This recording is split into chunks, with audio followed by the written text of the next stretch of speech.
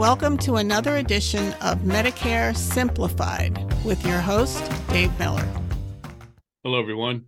Welcome back to another edition of Medicare Simplified. Today, we're going to start a four-part trip. Part one today is going to be about Medigap. Part two will be about Medicare Advantage. Part three will be about value-added benefits or incentives, whatever you want to call them.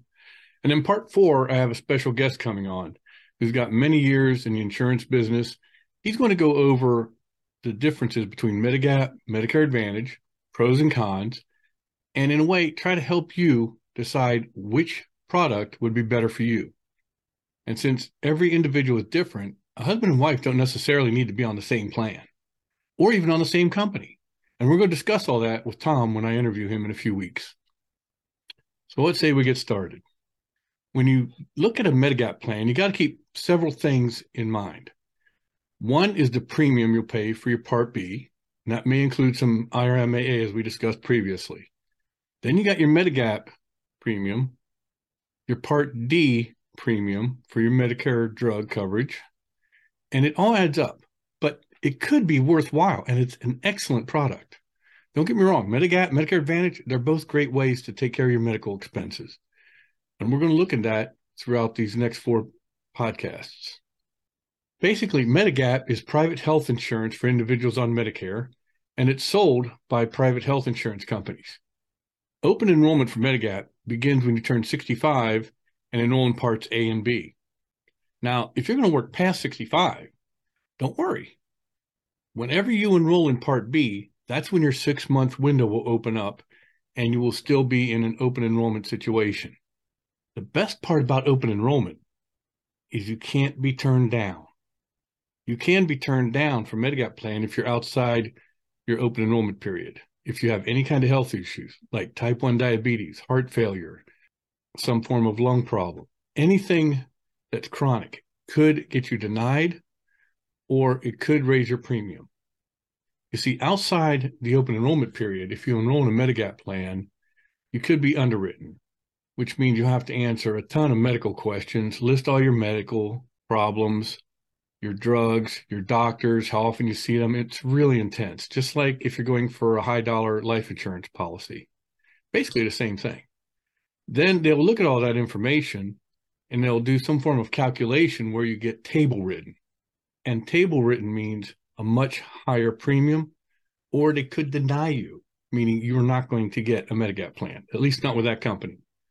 Chances are if one company doesn't accept you, none of the others will as well. So if you're going with Medigap, the time to do it is when your Part B effective date goes into effect. You can always switch to Medicare Advantage later, but it'll be very difficult to impossible to go from Medicare Advantage to Medigap unless you're in pristine health. You must continue to stay enrolled in Part A and Part B and pay your Part B premium. If you lose Part B for any reason, you will be disenrolled after a month or two. And remember, Part B, to get it back, you have to wait to January 1st to March 31st, and then you won't have it until July 1st. So that means it could be a very long wait with just Medicare Part A. And that could mean penalties involved if you don't have some form of insurance for your doctor's prescription drugs. You'll have hospitals through Medicare. So you're going to need a form of health insurance until you can get your Part B again. And at your age, if you're on Medicare, it's going to be expensive. Now, when you look at the Medicare, again, the Part B premium with our MAA, Medigap comes with a premium also, and it will go up over time due to cost of living and age. Usually 1 or 2 times a year, they'll increase it. How much they increase it will vary by company. All Medigap plans are standardized, meaning Plan G with Company A, Plan G with Company H, Plan G with Company J are all the same. They might throw some value-added incentives in there, like prescription drug discount card or a discount card for dental. But it is illegal for them to change Plan G. It's standardized by the Center for Medicare Services. So what you want to look at is the premium. And of course, the star ratings and things. We'll get into that in a minute. But why would you want to pay $170 for Plan G from one company when another company in your area is selling it for $130? Key thing to look for when shopping for Medigap plan. We'll talk about that again a little bit later. Also, any medical facility, doctors, outpatient clinics, hospitals, emergency rooms, places where you get labs, if they have a contract with the Center for Medicare and Medicaid Services, you're in network. All you have to worry about is your Part B deductible. You'll be taken in network with insurance anywhere in the United States. Isn't that a sweet thing to have, not having to worry about will they take your insurance? You are going to go into any hospital, any doctor's office you want, and they will take it. When Medigap came out, there were 10 plans, and it has changed over time. Currently, you have plans A, B, C, D, F, G, K, L, M, and N. Not all states carry all these plans, and if you notice, that alphabet's a little out of whack, and I'll tell you about that in a few minutes because some plans have been canceled. In Pennsylvania, Plan G and N are quite popular. And if you look at them closely, you'll see there are similarities. Both of them, you will have a premium and you will have to pay your Part B deductible. For 2023, that's $233. Both of them give you 80% coverage if you travel overseas. Something else that's quite nice. Plan N, though, you will see a doctor here and there, and they can only charge you a maximum of $20 per copay. It could be $5 or $10, but most of them will probably max you out at $20. And it doesn't matter if it's a specialist or your family doctor. If it's preventative, it's free. Outside of preventative services, it's a maximum of a $20 copay. If you go in the emergency room, it'd be a $95 copay, unless you're admitted to the hospital. If you're admitted to the hospital, that will be waived, and then you just worry about your Part B deductible. And if you've met your Part B deductible, then you got no more money coming out of pocket for a hospital stay. But if you go in the emergency room and are discharged from the emergency room and sent home, it is $95. Now, there is one other thing about Plan N that's kind of a drawback. It's called excess charges.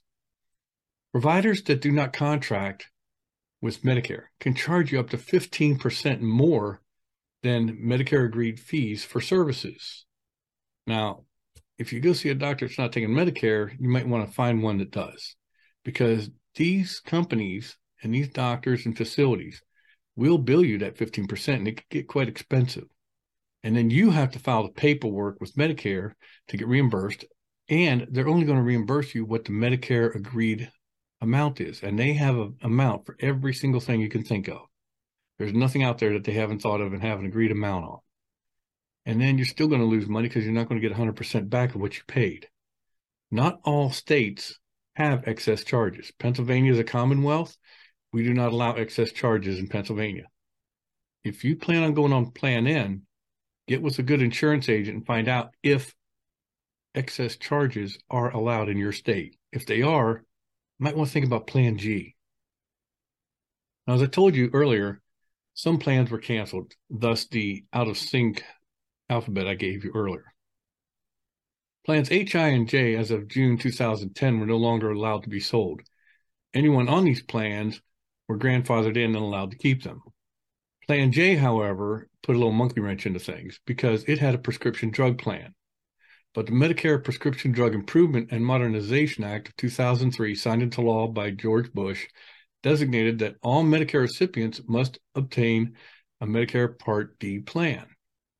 As a result, drug coverage under Plan J became non-creditable, and anyone keeping this plan must get a Part D plan or suffer a late enrollment penalty, like that nice lady I told you about a few episodes ago that wound up paying a horrendous amount of money for a late enrollment penalty for Part D.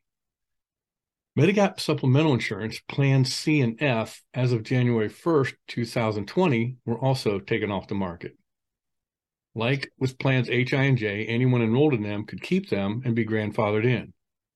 However, if you're 65 before January 1st of 2020, like say you decide to retire at 67 and that happened to be in 2022, you could still enroll in plan F and C because you turned 65 before the cutoff date. Now, this change came about as part of the Medicare Access and CHIP reauthorization legislation in 2015, which prohibited the sale of Medigap plans that covered the Part B deductible. Now, let's take a look at a few pros and cons. The biggest things with Medigap: no networks, and you can use any medical facility anywhere in the country, and you get 80% overseas coverage. That's powerful, especially if you're worried about a serious problem with your heart, or if cancer runs in your family. Sometimes you have to go to a different state for treatment or surgery. This is huge. Some drawbacks: higher premiums, separate Part D plan, and that's another premium. You got to pay your Part B deductible. Plan N, we got to worry about excess charges and co-pays for doctors and emergency room. Now, some companies might offer a package deal where, for example, you get Plan G, and then for a few dollars more, of course, that means a higher premium or a separate premium, you can get a dental vision hearing package. And that way you have dental vision and hearing, because Medigap doesn't cover any of that. Some of them will give you a gym membership, but not all of them, or they'll give you an allowance every month to pay for your gym membership. So these are things you want to consider when looking at Medigap. Now, one thing that people around my area know is I've got a top 10 list for everything. So let's take a look at the one for Medigap. Premiums. Medigap is standardized. Why pay more for the same product as long as the company has a good reputation in your area? And remember, if you have to pay a $20, $15 application fee, but you're saving $20 a month, it's a no-brainer to me. Pay the application fee. Get that policy, because you'll save $100 over the course of a few months, and in a year, you'll save even more. It's worth it. How much has their plans increased over the years? Has the premium gone up just a couple dollars, or does it skyrocket? What is the percentage of premium increase from year to year? Some companies will say, we'll give you a 20% discount, but you're guaranteed a 2.5 increase every year. Well, at least you know how much of an increase it'll be. But keep in mind, those premiums may go up 2.5% and then a little bit higher because cost of living goes up. So what was 2.5 might now be 3.1. It's not guaranteed to stay the same and stay at 2.5. How's their member service in your area? Can you get an answer quickly? Can you even get an answer? Because I've had some companies that still haven't gotten back to clients, and of course, that takes a while and it's frustrating. You don't want to deal with bad member service. Do they offer any type of discount? For example, if you and your spouse go with the same company, same plan, will they give you a family discount? Most companies will. Does your state allow excess charges if you're looking at Plan N? If they do, I'd go back to looking at Plan G. It is a significant difference in premium, but those excess charges can really hit you hard, especially if hospitalization, surgery is involved. Do they offer any extra benefits like dental, vision, and hearing? Maybe a package deal that would increase your premium, but now you can get your teeth taken care of, you can get glasses and get your eyes taken care of, and possibly a little help with hearing aids. Not a bad deal, really. Are they a proven commodity for the life of their company? What's their star rating? Take a look at their reviews. Get on Google and look at some reviews for them, or whatever search engine you prefer. How long has that company been in your state? How long have they been in business? If they've been in business for a long time, that's great. How long have they been in your state? Because if they haven't been in your state long, chances are they may have some issues here and there. And like any company, it's only going to be a growing pain. That's no reason not to get them, but it would put a caution flag up for me. And lastly, I would say, talk to some of your friends you know that have Medigap. Hopefully, some of your friends will have one company, some of your friends will have a different company, and you can compare notes as to which ones gave better services, premium increases, things we discussed just a few minutes ago. This is always useful. The main thing with Medigap is go with the lowest premium and the best reviews and star ratings. Some companies really jack those premiums a lot, and that's important to look at. You're on a fixed income now, and you don't want to get insurance you can't afford. Our next podcast will be about Medicare Advantage. I hope today's information you found informative and useful. As always, please feel free to reach out to me at dave@migforyou.net and give me any questions you may have. Comments are always welcome. If you have something you want to talk about and have me do a podcast on it, please send in that suggestion as well. I've enjoyed talking to you, and I look forward to continuing our journey. Have a great day. If you've enjoyed this podcast and don't want to miss future episodes of Medicare Simplified with me, Dave Miller, please subscribe wherever you get your podcasts. And don't forget to check out my book, Medicare Ready, Set, Go, available on Amazon in paperback and Kindle format.